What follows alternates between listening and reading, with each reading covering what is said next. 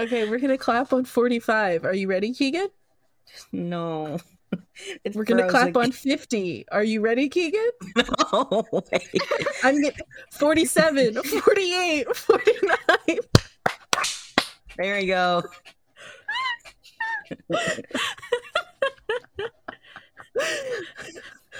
What's up? And welcome to Friendly Fire. We're using that? Yeah. Why not? Why not? I think it's fine.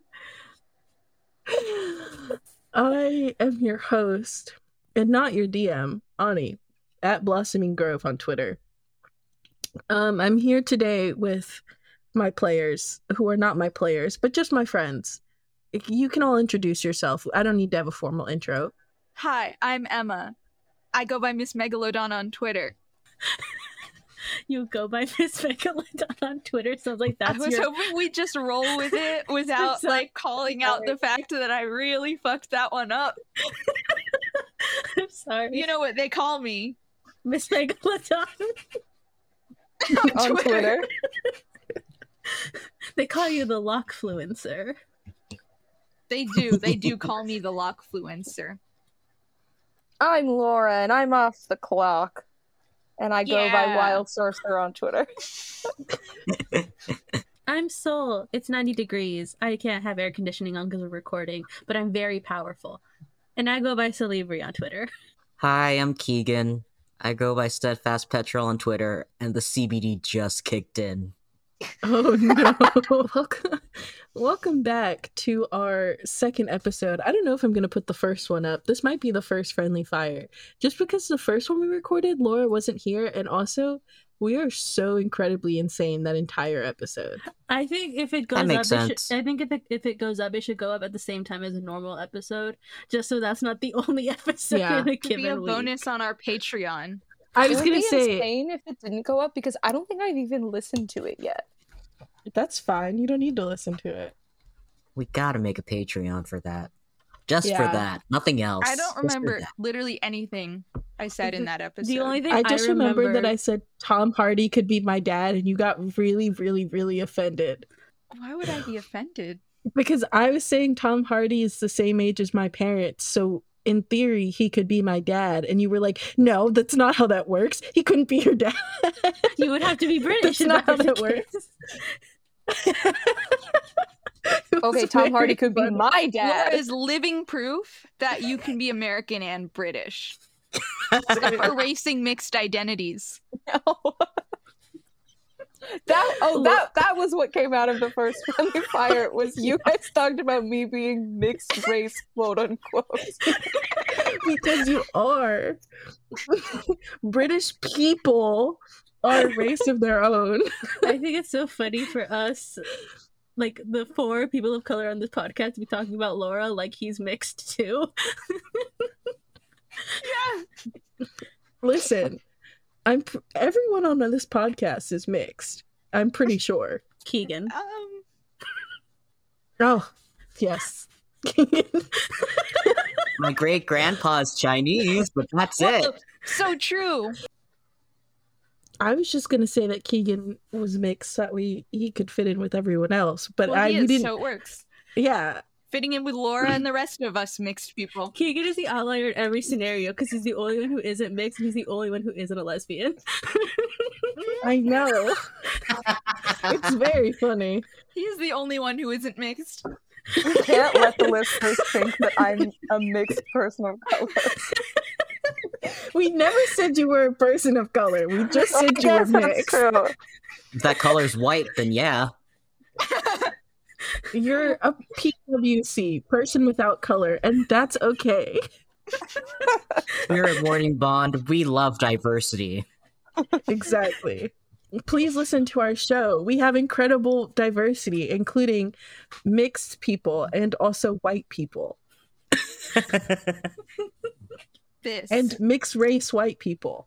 This. Yeah, we're the first podcast to debut mixed race white people. Exactly. Debut? Like an album? Yeah. New mix just dropped. When this episode goes up, Laura, we should also just tweet a picture of you. A picture of me as a child with Big Ben in the background. Oh my god, wait, can we Honoring my please- heritage. Can we please tweet a picture of you with badly photoshopped British iconography? Hey, yes, we can start working on this today. We could tweet that tonight, no contest. Yeah. I do think there's a photo of me somewhere, age 11, like very Oh my clearly didn't want to be out walking around at 10 p.m. in front of Big Ben. Oh my god, they took you to see your homeland? That's beautiful. I think it'd be really funny if we got a picture of Laura and then Photoshop the Queen. We should. No, we can't. Sorry, I was about to suggest we Photoshop me like punching Prince Philip in the face before he died. You killed Prince Philip. That would have been doing the world a service. Well, my original suggestion was that we Photoshop me killing him, but I really feel like that might be one step too far. I think it would be fine. I think you might get taken off of Twitter. Photoshop you with that one guy who's like crouching, like with prayer hands in front of a grave, but the grave just says the Queen. You mean Grant Gustin? Whoever that guy was, You the prayer mean hands. Barry Allen on the CW? You mean Flash. Sebastian from That's Glee? the Flash. He's the Glee Flash, not the He's Assault not Flash. Ezra Miller. Yeah, I didn't know about all the things Ezra Miller did. I thought that they were just stealing cars and stuff, and then Ani told me all the stuff they actually did, and I was like, no way. And then I just saw that they're getting like rehired. Yes. my God. Okay, I'm that's in enough of tears. that. Yeah, we should talk about the show. So everyone, what are your grows and glows for the first arc? Our first arc was with the Chupacabra. We met all the characters. You guys got to camp. What were your glows and grows? Things that you loved, things that you think you could do a little bit better, both for yourself, both as yourself, both as your character, things that you think the show could do better, I could do better. Hit me with it. One thing that I think that I've been working on growing on and that I will continue to grow on is trying to engage more with the story in character. That's something that I don't think I was super comfortable with at the beginning, but it's something that I've been getting better at, and I'm going to keep working on it. So yeah, but I think something that I love is that like I feel very comfortable to do that, and I don't feel worried that like having a conversation in character is going to be like a gotcha moment. The moment I like say something a little bit like silly or whatever, like it'll just be taken as silly rather than worrying that it'll mean like a persuasion roll or something because I accidentally said something a little too funny. Funny weird, not funny haha. Anyway, all that to say, youch. And what were your glows? What were some things you loved this arc? I really loved everything about Winter. Wow, I'm speechless. I was trying to think of my glow, and I was gonna say that mine was when Winter and Anwin got to go on their little separate sneak mission, and we That just was so absolutely funny. flubbed it in front of Gladys. That's one of my favorite That moments. one was really, really fun. I got to just info dump about public transportation. Did you? Yeah, Why'd to you- distract How'd Gladys. that come up? Oh, to distract Gladys. Yeah, I was like, well, I have some thoughts about the lack of public transportation in this area, and then I talked for a while. I think it's so fun to get like the one-on-one character moments. That's definitely something that I want to like initiate. I think like one-on-one character conversations is something that I definitely want to like initiate more in the next campaign, because those are some of my favorite like memories of role playing and recording with everyone. So true.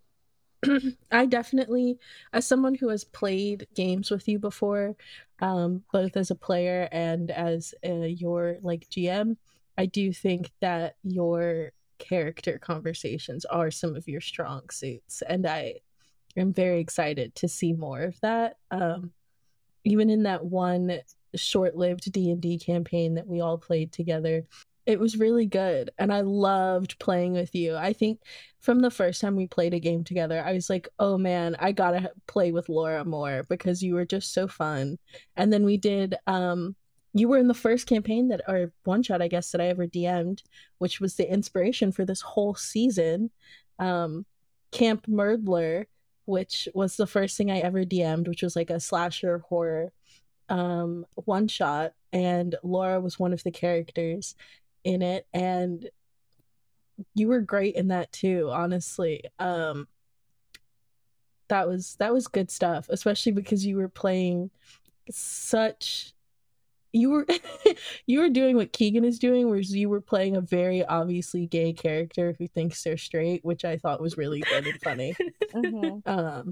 I think that's the only time I've ever played someone who wasn't already out. So that was really good, and you always have really good character moments, so I'm excited to see more of that. I'm literally like, I don't even know what to say. I'm so flattered. I've been playing D&D for so long, and I think sometimes I don't know, I'm always like worried that I'm like talking over people or like being too much, and so it's good to, I don't know, I'm sending you all so many hearts. No, I love having you here. For the audience who doesn't know this, Laura ended up being a late addition to the cast. We originally had someone else, but scheduling didn't work out. And we ended up having to add Laura.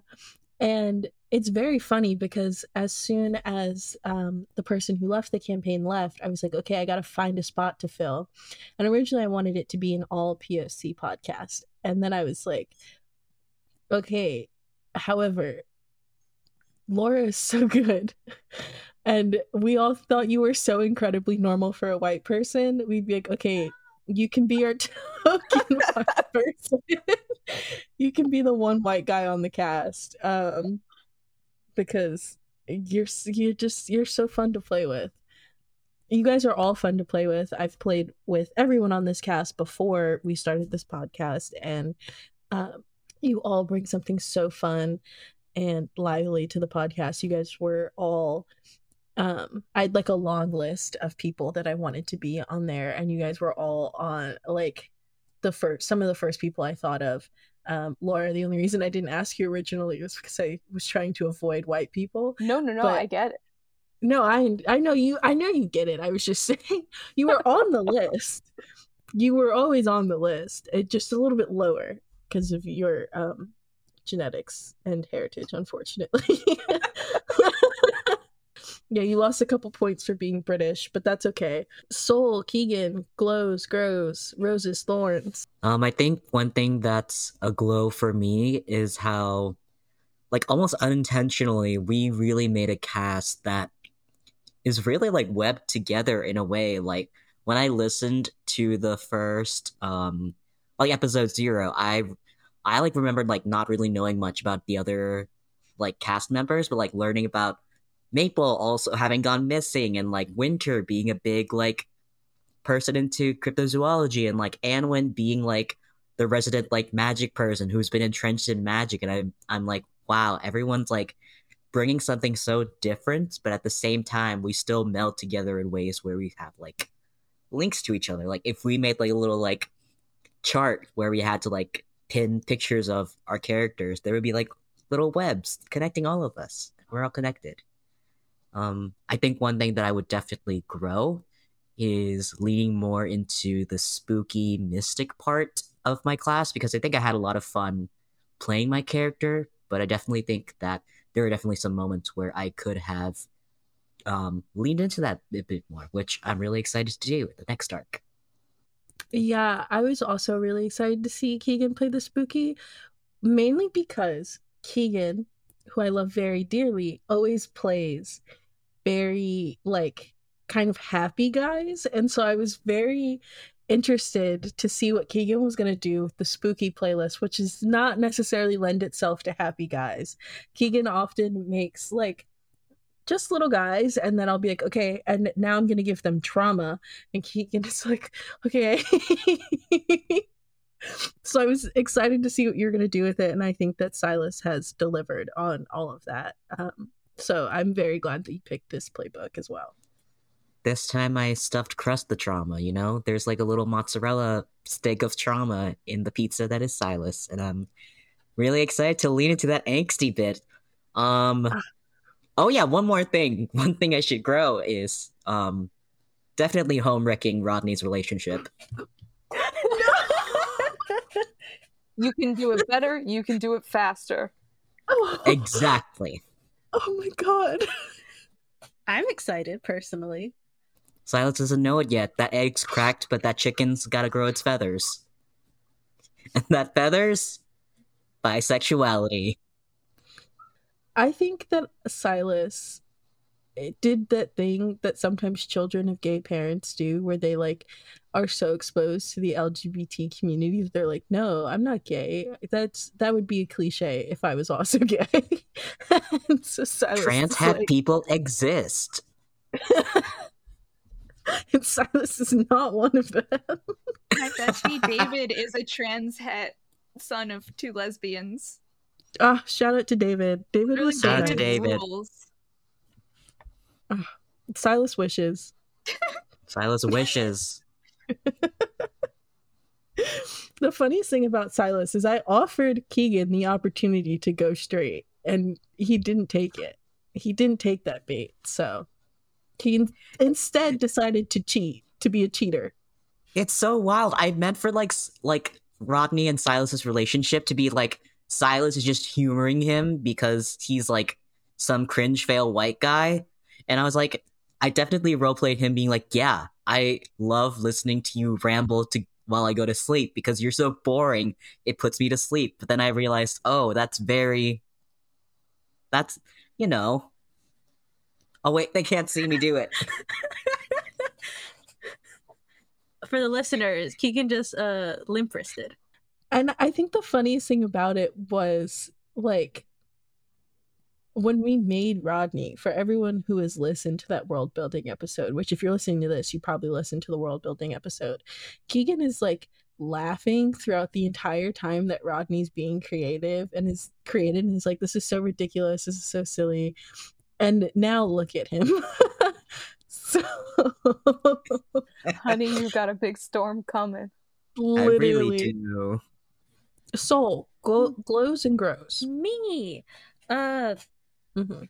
Very self-indulgently, I really like just how Maple speaks. I think it's also a growing thing. I need to figure out what I want Maple to know and what I don't want her to know in terms of like how in tune Maple is with like modern stuff. Because it's like there's only so many times where you can make a joke. It's like, what's Twitter? Instagram?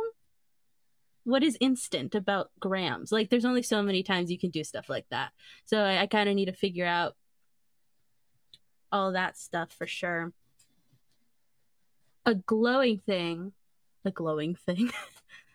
As for glows, I'm like trying to rewind what we've done. I really liked burying the alpacas. I thought that was a really funny thing that we did, was when we took the alpacas into the forest.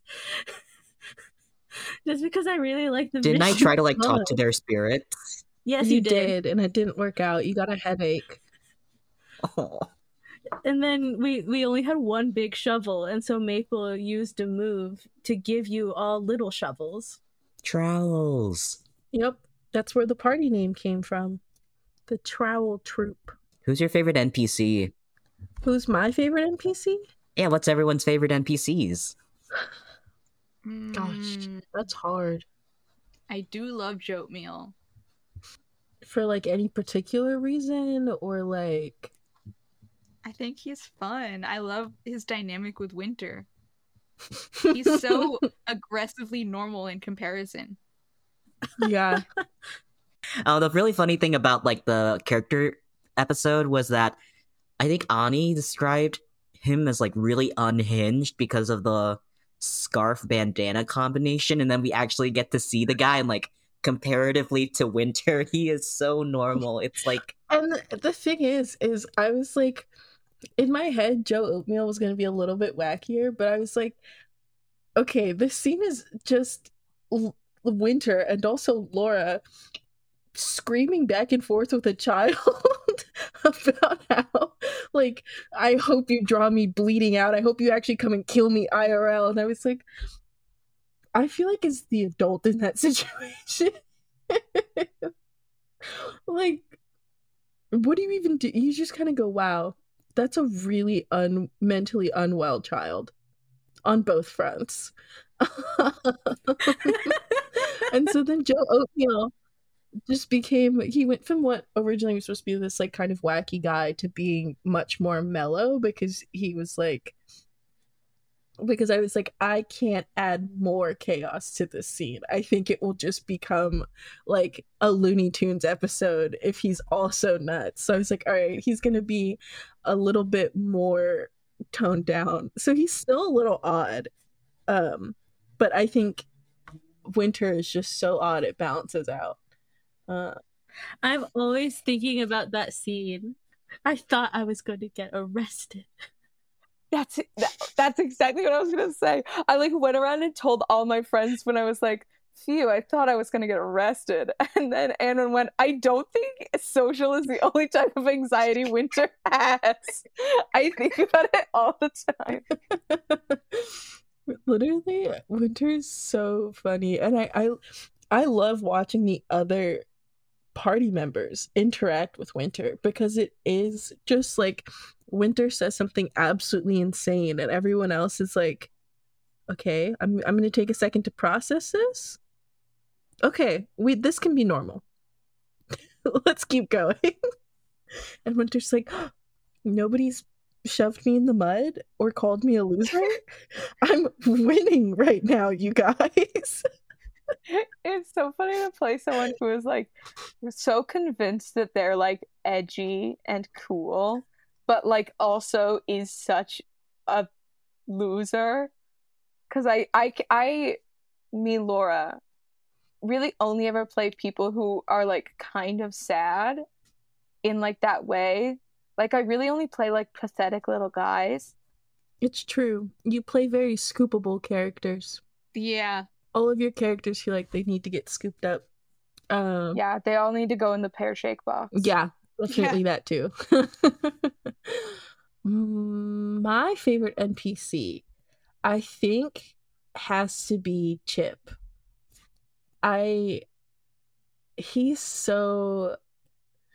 The thing about Chip is that originally he was in the original, because Chip is an NPC that carried over from the original like mystery murder campaign that I did with Laura, my first ever a one-shot / campaign that it ended up becoming. And in that he was very much so like very, very chipper.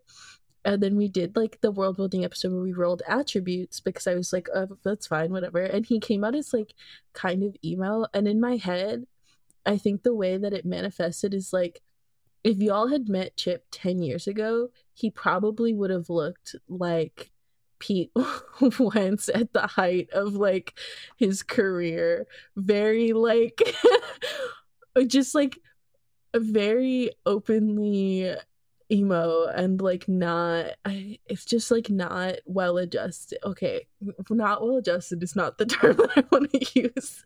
You can be emo and well adjusted, but like very much so would have looked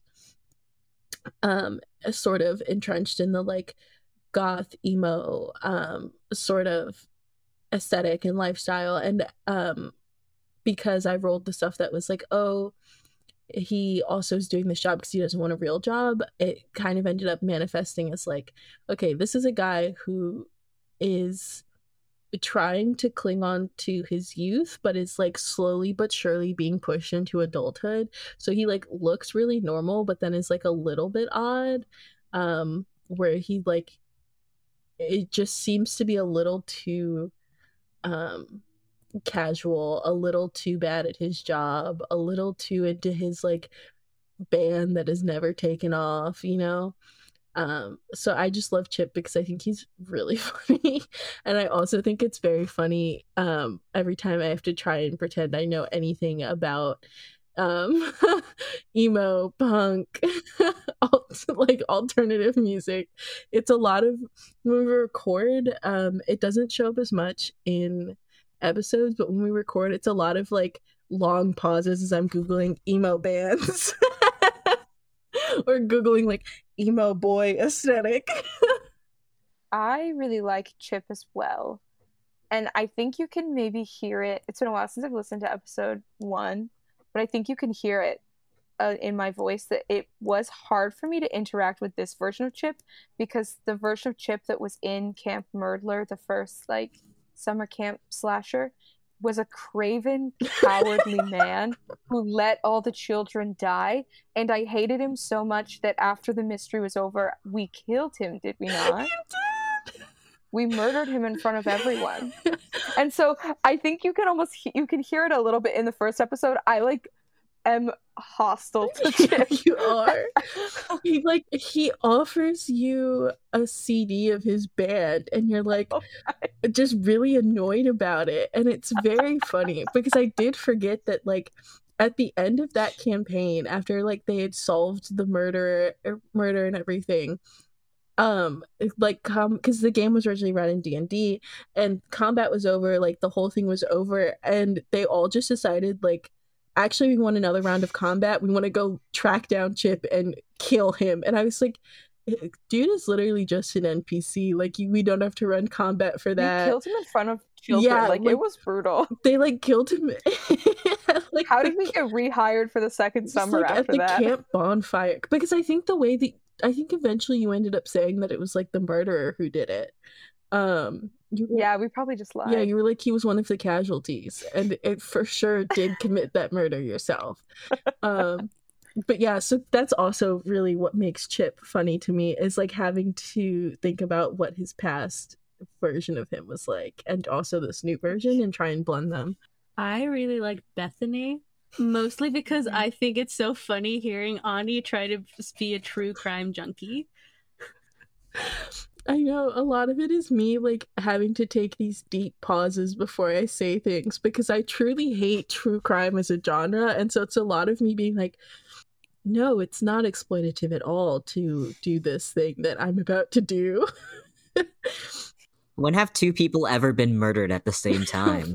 Right. Yeah, a murderer will just give me an interview because they're all narcissists.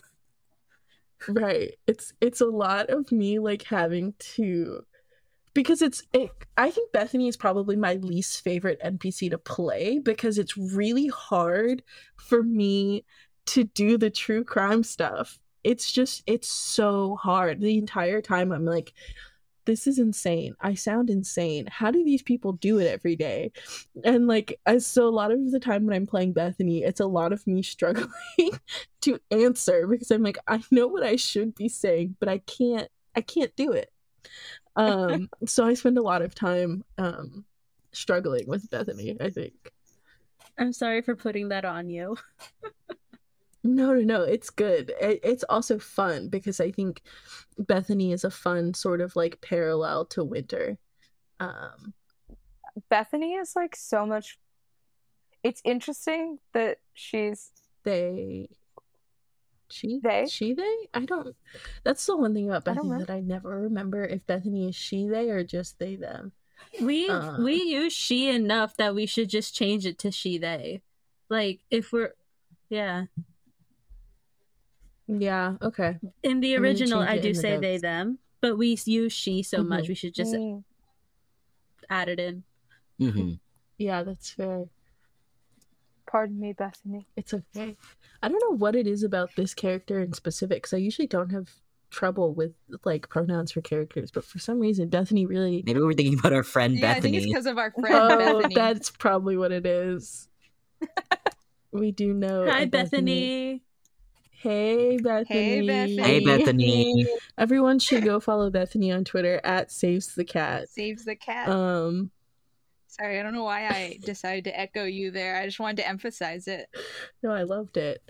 Other favorite NPCs, Keegan? You know who I'm gonna say. God damn. I always forget that Rodney's an NPC, because he shows up so much, because Silas is up. He's your PC. Literally, he's my PC, because shows up so much. Alternate, we should get Rodney as a keeper PC. He's the mundane or the pararomantic, depending on like what our timeline is. Help.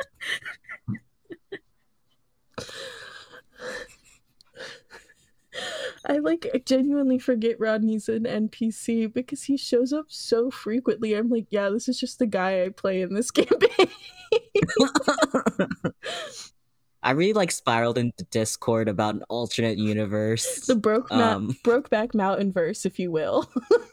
The Brokeback Mountain verse, if you will, of them just being camp The buddies. spiral was insane. I loved it. Silas was the best man at at Rodney's wedding. I almost, for some reason, my brain filled that in as best man at Rodney's funeral, and I was like, wow. Help. I would like to read the God. message that Keegan sent regarding the Brokeback Mountain AU. Oh, please do, Please. actually. Please do. Please on. refresh my memory. I need to. I'm also going to mute you guys for a sec so I don't hear you while I'm reading.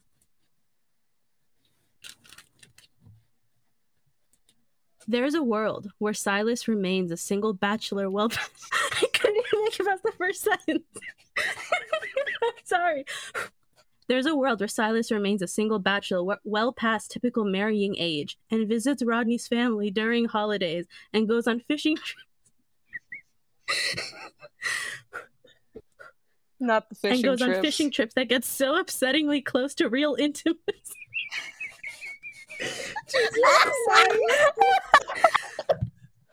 They're normal. Okay.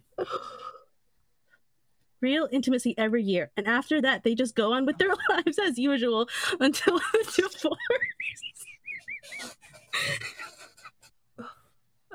Oh my god. The fishing trips are what get me. Yeah, it's the fishing trip that gets upsettingly close to intimacy. Is Put that in your quote bot. Does that imply you almost have sex every fishing trip? Or Oh no. I was thinking intimacy of just like closeness with another person, but Sorry that I thought of it as they definitely do have sex, and their sex is almost intimate. help. no, I was envisioning that thing that guys do where they're like not looking at each other and then sitting next to each other, and then one of them will just go like, "Water's beautiful today." Laura wins. He got it. oh my god. In my head, it was very close, like Regency romance, where it's like very, very stilted. The hand flex. Yeah, they're sitting on the boat and they get just close enough to touch pinkies, and then as soon as they touch, having to move their hands away and pretending it's not happening. Oh. That's what I was thinking of it yeah, as. as soon as their pinkies brush, the fishing pole the line goes taut and they have to catch the fish. Right. Their hands brush while they put bait on the line. I do really love the version of this where it is that they are having sex on the every boat. single time, and it gets like, Yeah. and it gets so close to being intimate every single time. There's a point at which someone pauses and it sounds like they're going to say "I love you," and then it's over. Yeah, but they just call it letting off steam. Yeah, I do think that's Oh also my god, incredibly yeah. funny. Sodney, your rituals, they are intricate. Literally. Sodney or intricate rituals. I feel like probably their first summer, Silas and Rodney used to have wrestling matches that just like were Oh, yeah. weirdly Oh my- Oh, yeah. intensely homoerotic to where like everyone else would just kind of walk away every time they started to wrestle. Like, no one else wanted to see what was gonna happen at the end of it. Like it always sort of ended where someone gets pinned to the ground and they're like breathing really hard and they're looking at each other, and then someone has to roll away and then they act like it didn't happen and everyone else is just really deeply uncomfortable. I'm always thinking about how Keegan said that Silas and Rodney have a Snapchat streak for like the entire year, except for when they're at camp together. I also like the little thing that Silas and Rodney do sometimes when it's bedtime and they're like talking to each other, well, they'll like reach hands through the bunk bed, and it's a lot of like hand touching, and I'm like, wow, those bitches gay. So, you guys, most of us are coming from a D&D background. And for a lot of us, this is some of our first times playing like a PBTA system. And I'm just curious a little bit, how has that switch been? How are you feeling about the system? How are you feeling about like moving away from D&D? I know we all kind of struggled a little bit when we did combat for the first time, trying to do it in a way that there's no like you can run X amount of feet in a round, or very like hard initiative. And so I'm curious to see how that was going for all of you. I love it. My favorite thing is that I can just try and think of solutions to problems without having to worry about like if it will all be for nothing because like the dice are weird or something, like, you know, like I like that you have to actually do real problem solving in this system. Something that PBTA, this is my technically the first PBTA game ever played, but I've listened to a lot of friends at the table and they play a lot of PBTA, so I have a relative understanding of it coming into it regardless of personal history. And something that PBTA does really well that stands out in comparison to D&D is we've really been able to interact with each other.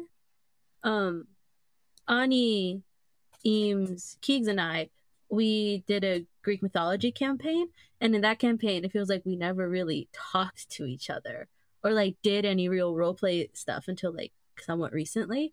And so it's really nice to be like role playing a lot from the jump. That's a lot of fun for me. Yeah, I like that PBTAs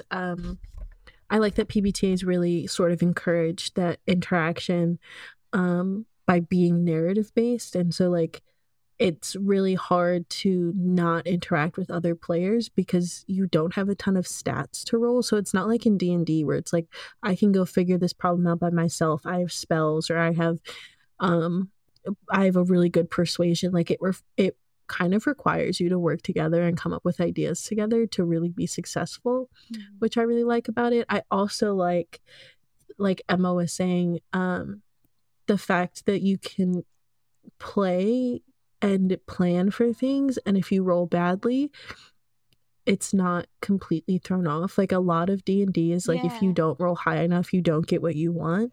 While a lot of PBTA is like, okay, you get a mixed success, or you get like and this isn't just PBTA, this is also like Forged in the Dark and just non-D&D systems. A lot of it is like you get a mixed success, or you get a success and a consequence. And so I really enjoy that. And then it does make it so when you do fail, it leads to something interesting instead of something like not happening at all, which I definitely think when we played D&D, I spent a lot of time trying to figure out how to incorporate like mixed success, but D&D just does not lend itself to that. So that is something that I've been very happy about in playing a PBTA. I think one of the big differences that can be really hard to see as a player is how much easier PBTA is to run than D&D. Because like you were talking about, Ani, there's just like so much of D&D is like on the DM to be good. And like because you can incorporate like mixed success to an extent, but there's no like mechanic for it. And so D&D is kind of just like, well, if you have a good DM, they can do that. But like when you have actual mechanics for it, it's so much more approachable. I know I have played PBTA before, and specifically I've played Monster of the Week. I played the Spooky playbook. And it was one of my favorite systems I've ever played. And so when we made the switch, I was like so excited, and I was like, absolutely no problems. And I loved it, and I still love it. Yeah, I just like so much of when we were playing for the first time, I was like, D&D makes this so slow, and like I have to do, especially because we started right for my senior year of college, and I was like, D&D requires me to do so much planning up front that it's not like it wasn't sustainable while I was also trying to finish my degree. And when we switched to PBTA, I was like, wow, this is a lot easier to navigate because I don't need to plan as much. Like, so much of PBTA is focused on letting your players tell the story, which has been really nice because I think it leaves more room for us. It leaves more room for us to really explore storylines that we want. I think one of my grows is I would love to encourage you guys to do more descriptive things of like when you want to do stuff and you're doing something cool, like describe it for me. I know we're all coming from a D&D background where it's like you do something cool and then your DM describes it for you, but like I would love for us to at some point reach a point where like you roll that success, tell me what it looks like. I'll tell you what the consequence looks like, but you tell me what you get. Or like I'll tell you, all right, this is what's going to happen. Here's what it's going to look like. But you can describe for me how that happens. So I tell you, like, you know, you're going to take some damage. This monster is going to bite you back. But paint me the picture of how this happens. Like, that's what I would love to see at some point. But I do also understand, coming from D&D, that is something that is like, it's a skill that you have to kind of hone. Especially when like we've talked about D&D has very strict sort of like roles where it's like if you're a player, you're here to roll and you're here to play in the sandbox that the DM has set up. The DM has to do all of the front loading and you're there to do the cool stuff. The players are just there to experience it. And so I think that sometimes that makes it a little hard when you're doing non-D&D TTRPGs where it's like, no, you get a seat at the table, you get to describe these things, it's not just on me. But yeah, I'm very happy that we made this switch. Yeah, it definitely feels like the TTRPG equivalent of getting your cast off after a long time. And you're like, wow, I can like move my arm like this. Like, I didn't know I could do that. And it's like, I think I remember like during our first combat, I was so anxious about like, oh my gosh, is Silas going to get there in time to like help Maple fight off the chupacabras? And Ani was like, no, you can just like do the thing and like describe it. And I think there's a very like freeing aspect to the point where I definitely feel like I've broken out of my like old thresholds of how much I like thought I could roleplay. It really like broadened my horizons of like how far can I like narratively push this character to interact with the other characters, which I love it. It's really fun. I also love how episodic Monster of the Week is. And I think that lends itself well to podcast because like the different arcs are like built in to the game, and it's so fun to like finish a mystery and then be like, all right, now that's over with, we can go back to being normal camp counselors. And I think from the second arc, my goal is to go a little bit faster. I think we spent a little bit I think because we were all sort of getting our bearings, we spent a little bit of time doing like other stuff and not a lot of stuff focused on the mission monster, which is fine. Like I don't mean like I'm going to start railroading you guys into doing the mystery, but I do think because we were setting up the setting, and then also we did like a mid arc kind of downtime episode because I was like, we jumped immediately into this mystery and didn't really do anything kind of showing your lives as counselors. I think as we go forward, there will probably that stuff will sort of be outside of the like mysteries. Like it'll be interwoven in the mysteries, but we probably won't have as many times where it's like, all right, let's stop the mystery for this episode. Let's just do downtime, and we'll do stuff like that at the end, and then a lot of the like camp stuff will be sort of incorporated more. But yeah, so I'm definitely excited to see what it looks like when this stuff starts to pick up a little bit. And it's like really like we're doing, 3 episodes and that's a whole mystery. unless something crazy happens and it ends up becoming a huge, like a bigger problem. But I'm definitely excited to see what it looks like once we start really leaning into that like episodic monster of the week trope. It's also something coming from not just like a background of playing D&D, but of watching actual play shows. Is I keep like trying to find the BBEG and like trying to figure out like who sent these chupacabras, you know, like all this stuff where it's something that I'm adjusting to, being like, oh, it's a small mystery. It doesn't necessarily have to be. I mean, but like maybe it will end up being part of a bigger mystery, but like I don't know. Settling into the current arc is something I'm working on. yeah, definitely. I think you're doing a good job of settling into it. I can see how, like, now that you've said that, I can see how in the first couple of episodes you were definitely doing that a little bit, but towards the end, I was like, we have to stake out and see. We have to ask the chupacabras their motives. Which, to be fair, they do all have motives. Every monster has Yeah. motives. A lot of monsters have minions. There is, I mean, I do think it would be a good avenue for you guys to also see if there are larger connections, especially Winter, whose whole thing is being a conspiracy theorist. I would love to see. I haven't done a lot of conspirating. Yeah, I would love to see Winter lean into that a little bit more and do more of the like, how is this all connected? But I also think it's our first arc. As characters, you guys are probably, your characters are like, oh, this was such a weird thing to have happened. Yeah. Once it's like, And now let's go back to being normal camp right. counselors. And by the time you hit your 5th monster, I'm sure you'll all be like, okay, this has got to be connected somehow, right? These guys aren't coming from nowhere, right? And then it also helps that we have like characters who are also like connected to the woods in strange ways we don't quite understand. Mm-hmm. Maple and Silas are. I have so many thoughts about them. They get to me. They get to me.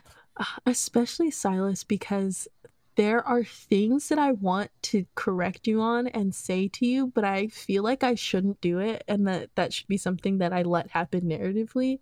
But there's been a thread that both Silas and Maple have been following that is technically not correct, and I haven't said anything about it, and I'm not going to elaborate anymore because I want you guys to figure it out and play. But it's so fun to be sitting here and watching you guys do stuff. I'm like, wow, that's crazy. That would have been crazy if I planned it like that, huh?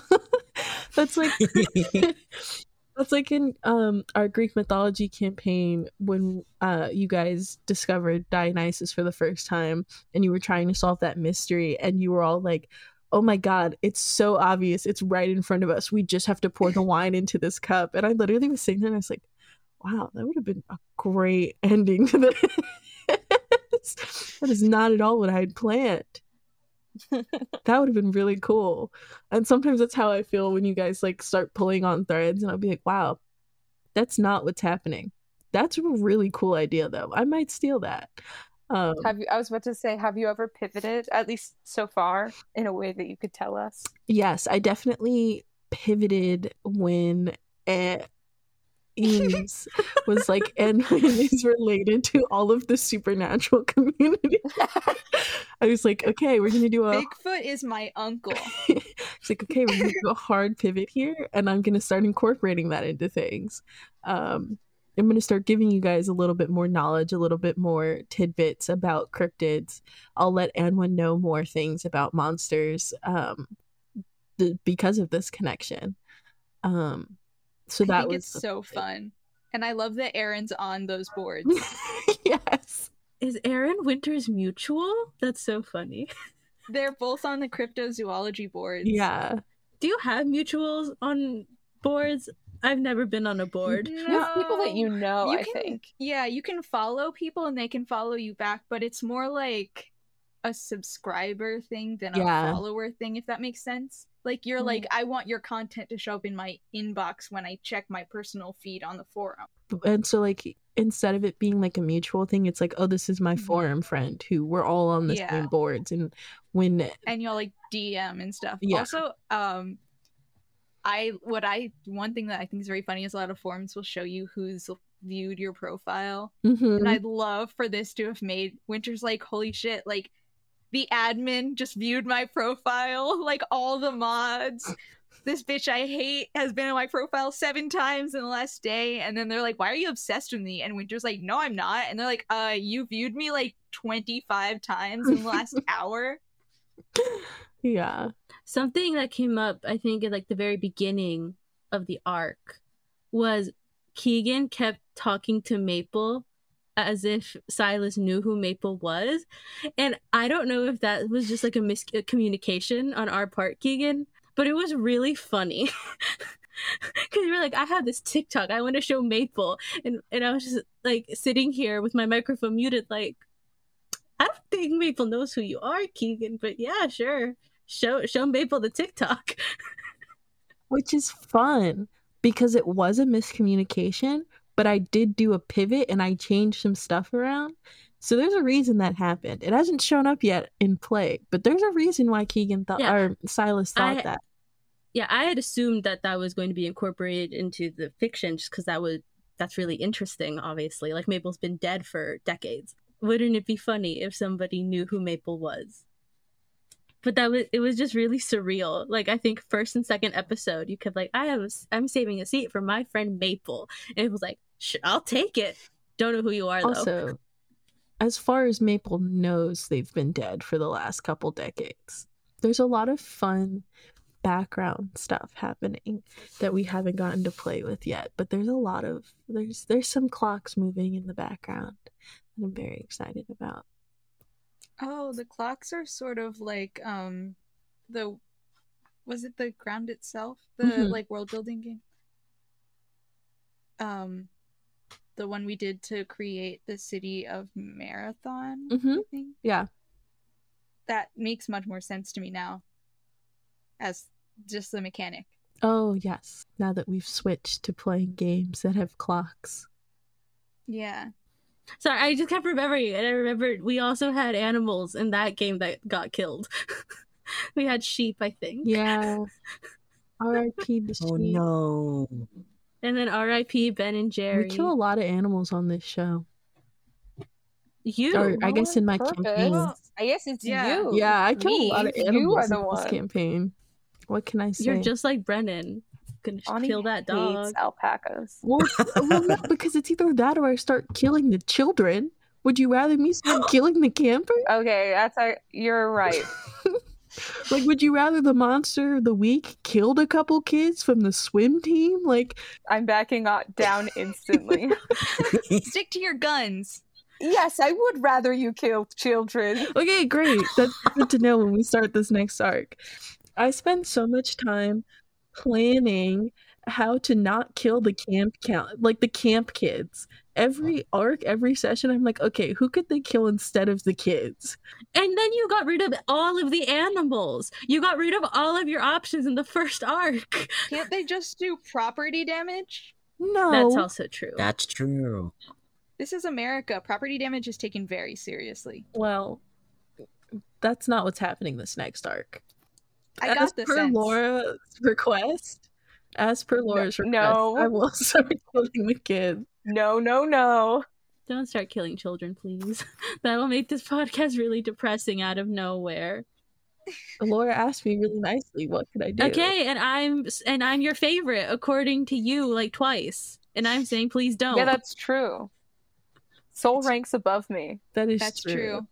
It is in terms of people. Also in terms What of was the podcast. episode that we had where you asked everyone to say something to me on Twitter? I said if you had any problems with how I was running the game to @Laura. Oh, then let me on out Laura Twitter. right now. Stop killing animals. Okay, yeah, so if you start killing kids, everyone's gonna come for my Out dick. of nowhere, just say Laura. Stop Stop killing children. Killing children. Okay, I backed down immediately, and then Sorry Emma for saying said, stick to your "Oh, guns. I got excited. stick to your guns." Is the Downtown episode going to be released before this episode? Yes. Are we confirming that? Yes. Because I was going to say, speaking of Laura and speaking of Winter, the fact that we went like, oh, this is going to be a chill arc, smash cut to everything that Winter had going on was so funny. I did not mean for that to happen. I think I expressed this to everyone right after we finished playing, but obviously it wasn't recorded. I literally thought that I was going to give it a yank and it wasn't going to work. And I was like, that was the last thing I was going to do, because I truly was like, I don't want this moss to take up the whole episode. And there's clearly, like, I'll find out in time and I'm just going to leave it. And so I was like, I'm just going to give it one yank because that's what I would do. And that won't work. And then it'll be fine. And we can move on and have a normal episode with everyone. And that's not what happened. It was very funny because I think that was like the second time you had said that, like, Winter was trying to pull off the moss. And so I was like, okay, I'll let it happen. Mm-hmm. The moss will come off. Because I think Winter, I don't know, I've accidentally roleplayed her having a really hard time going to sleep. Because I think this is the second time in a row now that I've said that she just, like, is laying awake in bed. Yeah. And so I had said that she was, like, picking at it like a scab. And I originally, like, really liked that visual, and I was going to leave it at that. And I was like, well, she'd give it just, like, one good yank and then be done with it.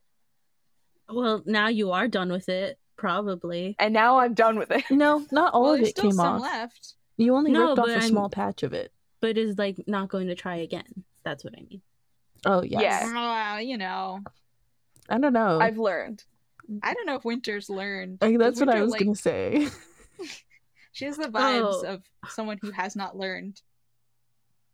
Well, Winter hasn't learned in terms of she's still gonna, like, be weird and reckless with the moss. But she's not And, like, going oh, to explicitly But she's try definitely and not tug it gonna out. yank it again, because I was, like, a harm away from dying. Yeah. Which was very funny to me. It was very I was, like, actively stressing. bleeding out. It was also so funny that it happened. It's specifically, like, all the roleplay before it, I was like, okay, this makes sense. Like, I'm gonna go take a shower. And so I was like, okay, communally have a chat with Bethany, no problem. Immediately start bleeding so hard. I'm naked. I can't run anywhere. Have to go get a towel and then sprint across the camp while I'm, like, gushing blood. It was so funny because Emma, like, Anwin was very reasonably, oh yeah, Winter got bitten by an animal. And then Winter was like, I super glued moss onto my skin. I think I was too caught up in trying to explain away the moss, because that was the thing that Winter was like, I'm gonna get murdered because they're gonna see the moss on me and I'll be arrested. And What? I don't. That's the way she thinks. Is Winter's mom like a cop or something? Why are you so afraid of getting arrested?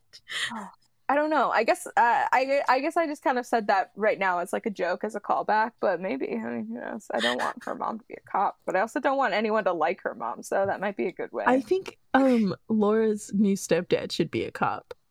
I was gonna I say, think- Oh, ew! Oh my god! I keep forgetting his name. Isn't it Greg? I named him George once, and then I had to take it back because that's my real life brother's name. did I say Ringo? I think I said Ringo. Yeah, Oh, but I yes, don't think we Laura did. went It's- with Ringo. It's like Terrence. It's like Tanner. It's, Ringo Tanner. it's something Ringo Tanner. I Yeah, yeah, love that his name is Ringo. It's paying homage to your British roots. Ringo. It's a family name. Is from that the why they're in Beatles. Europe? Is your stepdad British? Okay. He's a British cop. First he's a cop, then he's British. Pick a struggle. I remember thinking in the moment that I was like, Silas could definitely actually heal this, and the nurse isn't gonna be able to do shit. But Winter found out about magic 2 days ago and is freaking out and would just go to an adult. Yeah, that's what I thought you were gonna do. I thought you were gonna ask Silas to heal it, which is why I gave you so much harm, because I was like, oh, Silas will just heal it and then it'll be a quick scene. And then you were like, I'm gonna go to the nurse. I'm gonna go to the nurse and she's gonna help No, me. And I it was makes like, sense. I understood. Sorry for being so negative on that nurse, by the way. I was just shocked. No, it was kind of funny. The nurse was like, she was asking me so many questions, and I was like, do something. I think it was because in that moment I was like, all right, you're like 80 years old. You've been doing this job. Yes, Mabel is she's 80? really old. I thought she was like in her I thought 60s. she was like 27. I thought she was like 25. No, I thought. No. Oh, that's just because I have her description because I'm the one who's supposed to draw her art. But I thought Mabel was like 60. Well, there are some sturdy 80-year-olds. My grandpa's 80, and he's You didn't sturdy do an as old shit. lady voice. Well, because I didn't. Every NPC that you don't do a voice for, I'm like, they look like Ani. Well, it's because the thing is that I have like 6 voices that I can do, but then I get nervous about doing them on something that is recorded. That's fair. To be fair though, Mabel does have a voice. Mabel is nasally. I don't know how well it translates on camera, and also because I was like I was thrown off a little bit because Em kept being like, this nurse is terrible, we need to go to the hospital, and it kept making me laugh and throwing me out of the voice. No, I think the alternate universe, this is also a fanfic idea where we actually go to the hospital. I sent Ani a written apology after session, being like, I'm so sorry, I got so caught up in the EMT thing. Which was very funny. But Mabel's voice is and I know that it's different than mine because when I do it I have to think about like pushing my voice to the back of my mouth, but Mabel is sort of like, Mabel is a little bit back here, so it's a little bit more nasally. It's a little different than my normal voice. And then so there's a couple characters that I've like it's my voice but with slight variations. Bethany is my voice, but it's a little bit lower and a little bit slower. Who else? So Bethany is lower, and Imogen is lower and slower than my normal voice. Which is because Imogen's original writing was, Imogen was supposed to be a stoner originally, and then I made a switch last minute to something else.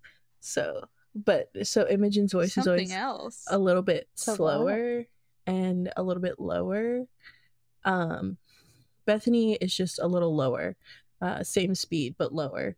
I cannot do male voices, which is the one thing that makes me feel so bad because Chip, Rodney, and Joe Oatmeal sounds a little bit different because he's a little bit southern, but Chip and Rodney sound the exact same, and it's because I cannot make my voice deep enough to be like a male voice, so it's just my generic guy voice. They both sound like this. Very little You just gotta difference. toss a bro in there every once in a while. Yeah. No, I think it's And- fun though. I like Yeah, your guy voice. I like so- your generic guy voice, Ani. But yeah, that is the thing that I struggle with the most, I think, is differentiating voices, because I can do some accents, but I also am like, I'm not going to do my terrible British accent on the podcast because I think it's funny, but I do think upon listening back to it, I would want to K-word myself. So And that's fair. And I would be deeply offended if you did. that is true. I don't want to offend you, Laura. Yeah, that would be very appropriative behavior coming from you, Annika. Yeah. And you know me, I'm really big on not appropriating cultures. So Well, I think you don't have to do like big voices and accents and stuff. Yeah, I don't think I so. don't either. either. Like I think that you do. I think you do plenty. thank you. I'm always worried. I'm like, this is nothing. This is going to be so hard to tell the difference. It all just sounds like me talking. What do you guys think of the new moves we got in the Downtime ep? I think we used a lot of new moves there. I'm so excited for the trust your gut move. I can't remember if I used it or not. I think I tried to use it. You tried to use the one from the Oh, I tried to Pararomantic. use. Yes, I took sense. Is it sense magic or something? Yeah, sense magic. I tried to use it and then it completely flopped because that's the way I roll. Mm-hmm. But I'm really excited to use Trust Your Gut because I usually play a magical person. it's honestly really astounding that I'm not, and everyone that knows me IRL is going to be flabbergasted. And so I really like having a high weird stat. Mm-hmm. And I'm really excited to be able to use it more, because I know technically Winter can use magic, because we did it briefly at the end of the arc for like kind of her like denouement moment. Mm-hmm. But I don't know, it never felt right to do it, because it feels like that's just not her domain. Yeah, and that was a big reason that I wanted to add in those moves, was because I was like, I feel like for people who don't use magic really, so like Winter and Anwin, it just, you have this weird stat that you can't really access, and so I wanted to give you more options to access it. Yeah, I know Maple is like technically magical, but like Maple is one of my first more physical type characters. I also usually play magic guys, so I'm the tank. I'm never the tank. I love that Maple. When listening back to episode 0, when you said that she was built like a cheerleader, can't get the image out of my mind. Yeah, it's because I wanted to keep some of Esme from our D&D version of this, because Esme was a cheerleader for her college. I loved Esme. I forgot that everyone else played different characters in the D&D version of this, except so Winter was cute. also just Winter.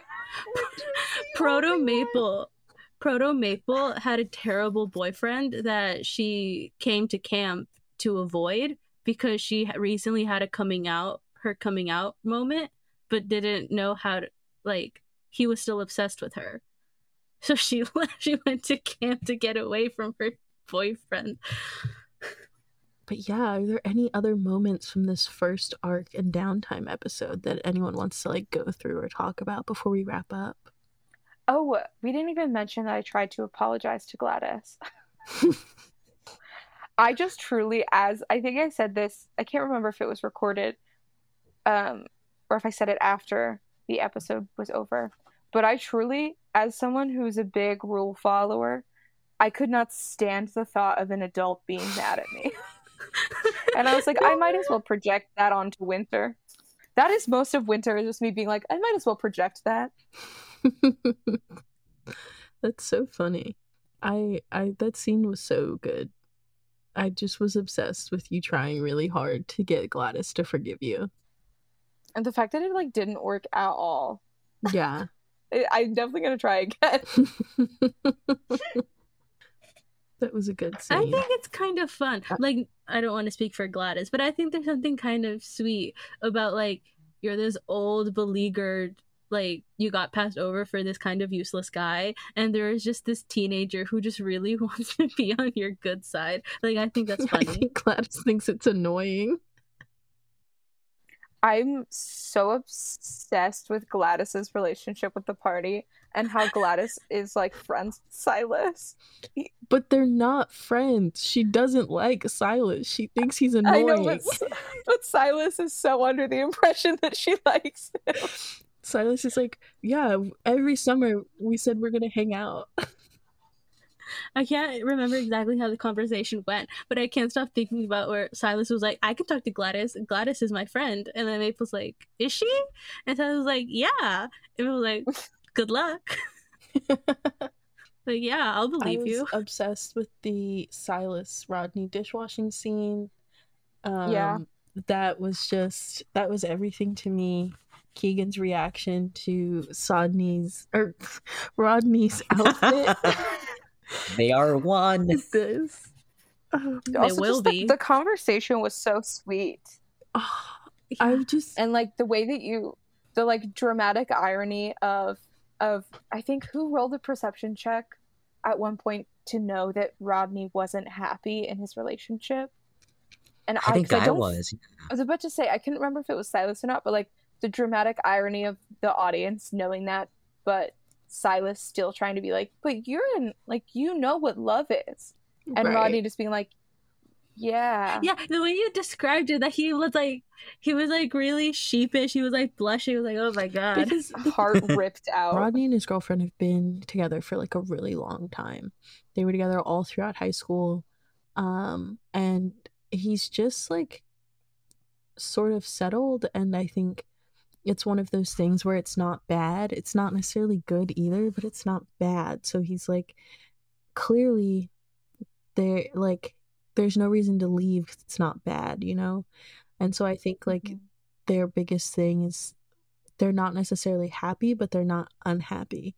And so that scene was just really, I want to say it was like a little hard just because I think I was like, I think that Rodney has feelings for Silas, but I think that it is buried under a lot of like guilt and a lot of like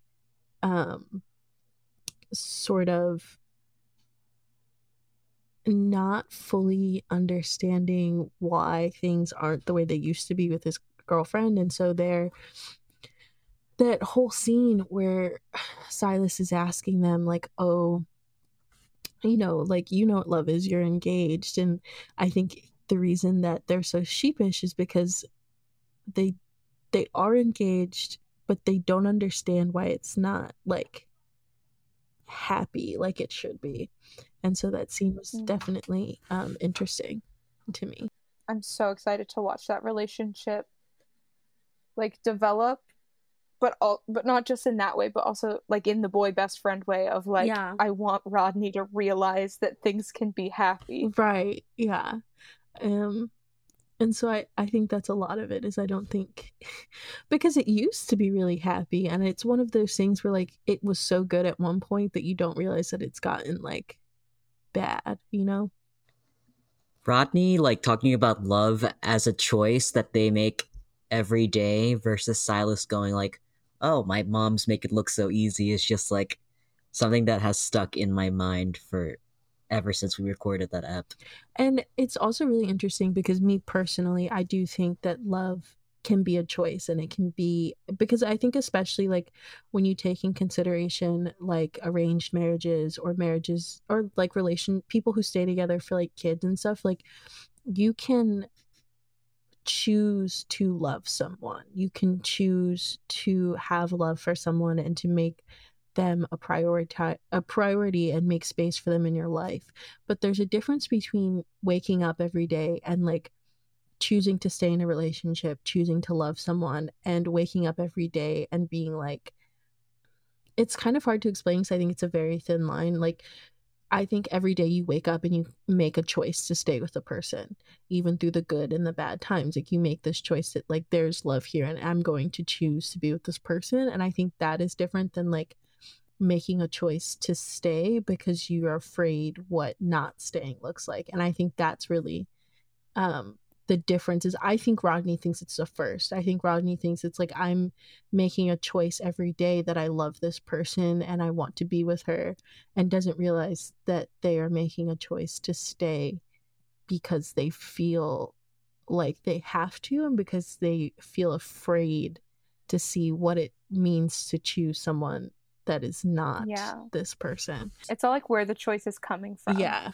Like if you're choosing it in order to maintain like a strong foundation for the relationship, or if you're just choosing it because that's the choice you've always made. Mm-hmm. So Rodney is very interesting to me. I'm very, very curious to see how this develops throughout the season.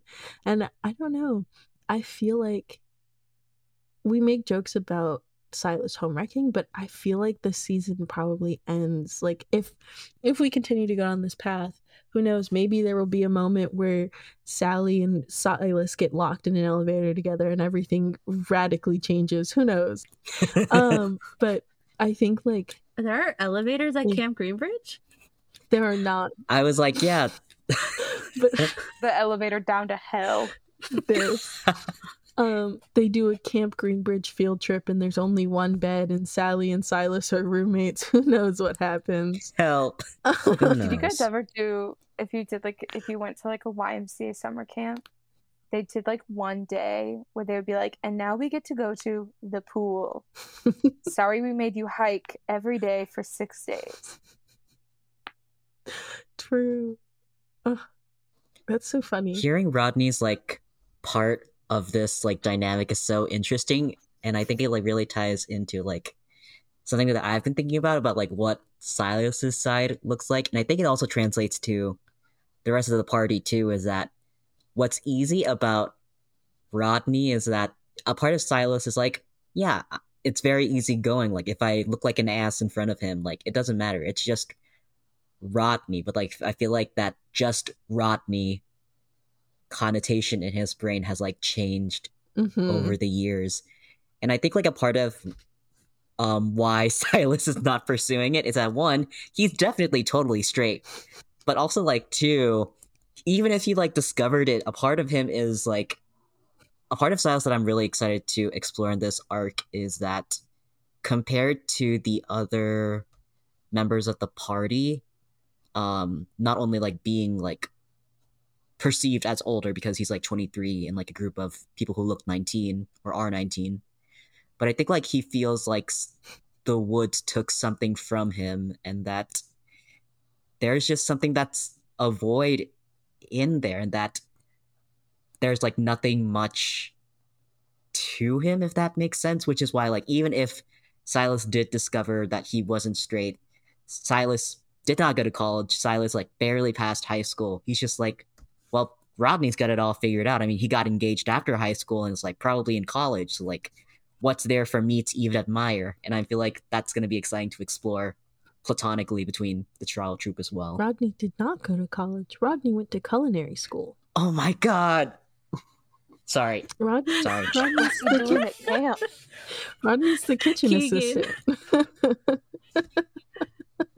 He's just like the guy from The Bear. This can't keep happening. Keegan, you can't. Why is Keegan, our friend, Twitter user Steadfast Petrol, falling in love with Rodney Vance? I need to understand. Oh no, but it's very funny. The hair twirlisms happening in this conversation are so real. Yeah. Another dynamic that I'm really hoping we get to explore in this next arc is also Winter and Maple's relationship. Yes. That's another one where I'm like, wow, there's some stuff going on. Mm-hmm. When I created Maple, I did not intend for Maple to be so like that. But it's like Winter as a character is just so pathetic. Like, you know, they're a little guy. Like the way that, and then obviously Maple's playbook requires them to have a person that they are defending at all costs. Like that's the whole thing. Mm-hmm. That's my mission. And originally I chose Winter because Winter made the most sense to me. Like, and when it's from across the country, like, and is already magical, already has like a history there that I didn't feel like Maple could fit into very well. And then Silas was an option because Silas was also from the forest, but or like, you know, had powers that came from the forest. So I feel like I could justify it in that sort of way.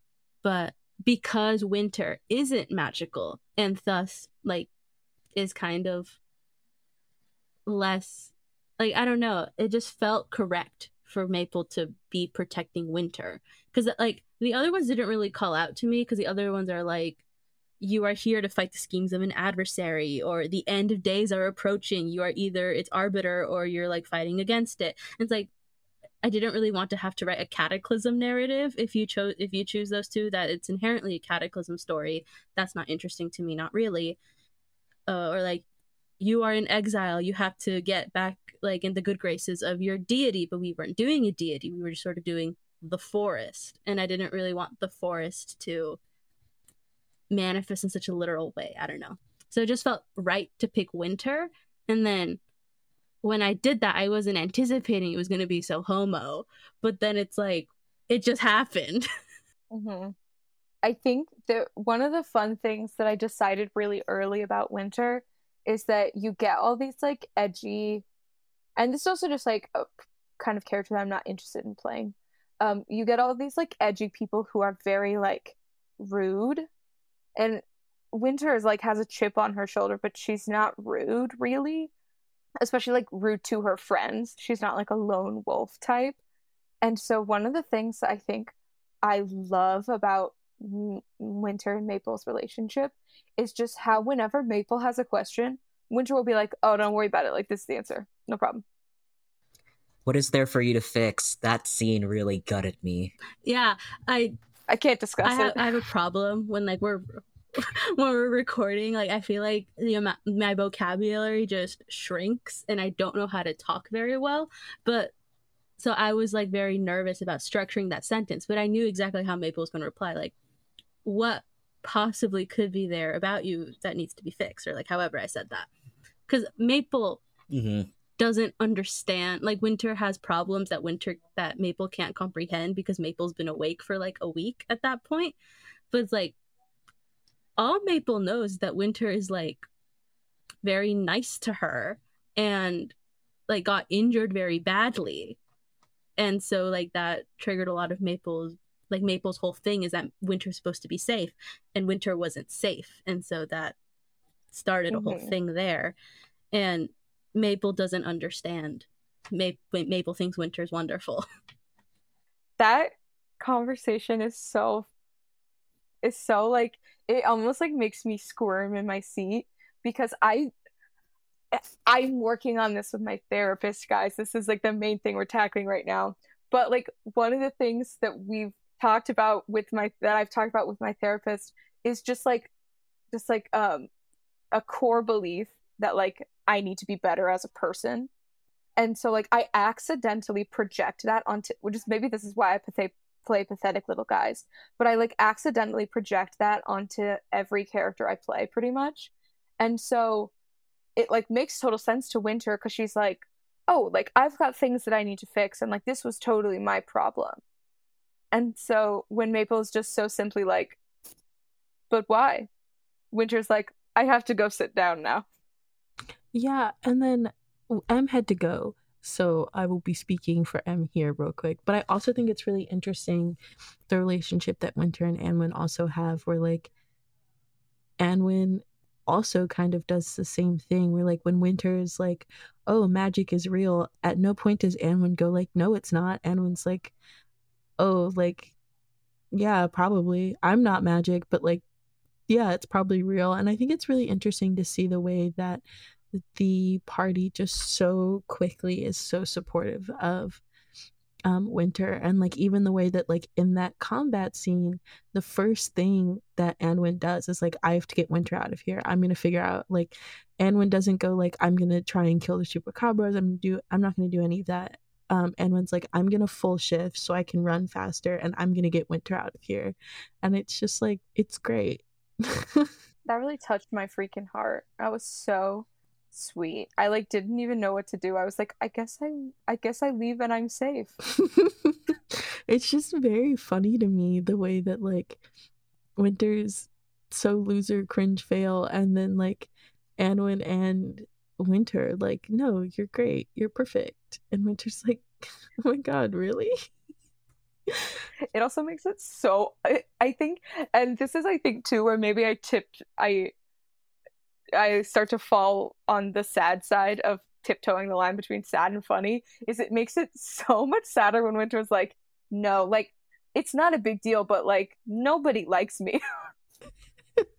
Like I feel like at school she has no friends. No, I mean, but like, or at least like that's definitely the way I've played it up until this point. Yeah, which is very funny. I'm very interested to see how the dynamic between Anwin, Maple, and Winter develops. Also Silas, but I just think that it's with Silas, it's less gay. It's more just best friends. I think like the thing about Silas and the other three is that they really remind Silas of their little sister, and it's very like a very like, I really want these people to be safe, and I really see the spark that I wish I had at their age. Like everything that like Winter doesn't like about herself, for instance, is something that Silas is like, you actually have passion and hope for something, and that's something I wish I have, which is why I think that Moss scene really scared Silas, because the thought of like the thing that happened to Silas happening to Winter is like horrifying because there's so much to winter to admire and be proud of.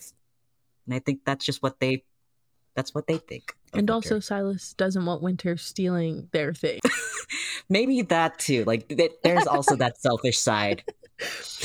You guys found the BBEG. It's Silas after finding out Winter gets magic powers.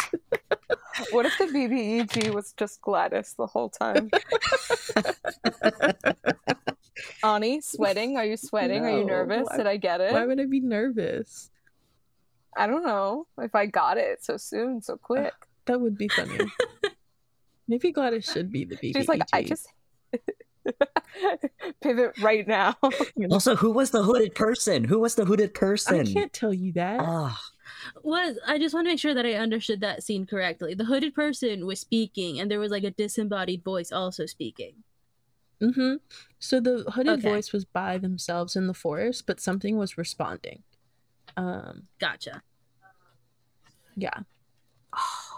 Just So there checking. really will be like an elevator to hell. Yeah, and Sally and Silas are gonna get stuck in it. Oh, what if we kissed in the elevator to hell and we were both boys? So true. I did say Sally, I guess but if it's yeah, so Sally and- true. If it's Well, yeah, but it doesn't. I did it for the meme. what would Silas and Silly. Sally's ship name? Silly silly. with an EY. Someone needs to romance Sally. Break up the Min-Win polycule and someone go romance Sally. She's so fun and cool. And I handed nope, that was gonna sound crazy.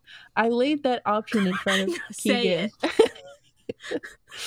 I put that option in front of Keegan and they ignored it. They spit on my perfectly good NPC. Sorry for being so neurodivergent and thinking Sally was just being a bro. I'm just not very subtle at all, so that's really funny to me. But you became obsessed with Sogni somehow. Right. Somehow, I was so convinced Silas was just playing him, but I played myself instead. You thought you were playing Silas, but it turned out Silas played you. This. But I'm very excited for this next arc. There's a lot of fun stuff happening. We are going to get a little bit more into the horror side of things.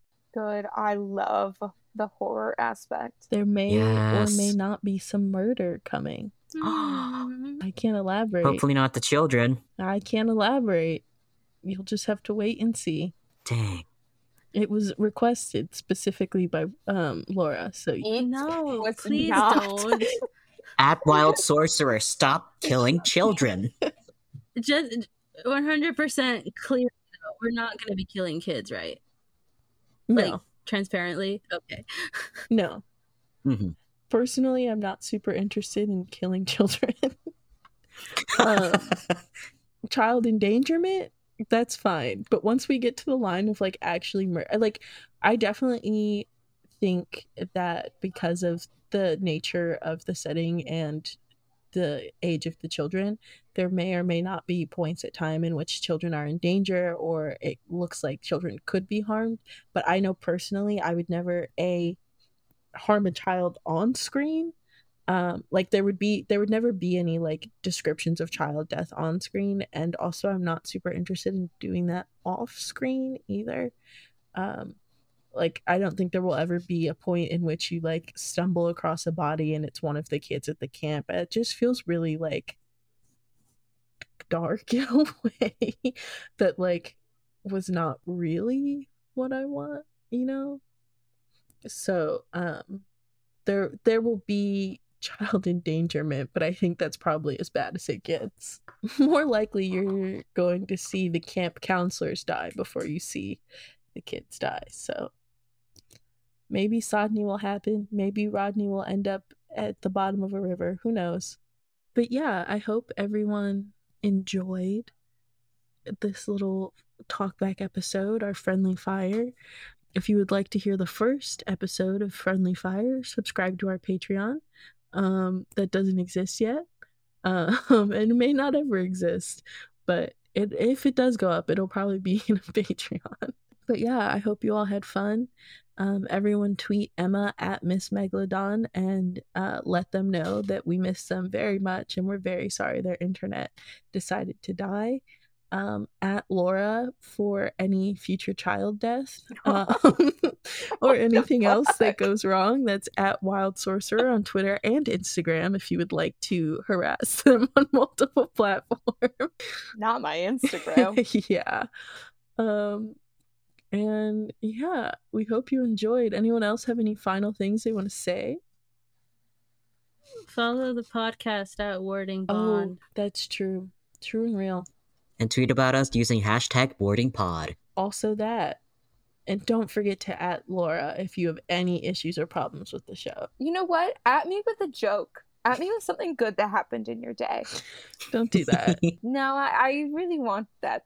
At me with a riddle. And if I solve it, then... You subscribe to our Patreon. That doesn't exist yet. And you subscribe to our Patreon. Then you have to rate the podcast 5 stars. True. Oh my god. If I rated the podcast 5 stars. If you like the podcast, rate us on Apple Podcasts or Spotify. We appreciate every review we get. And we will see you next time for the beginning of our second arc. Yeah.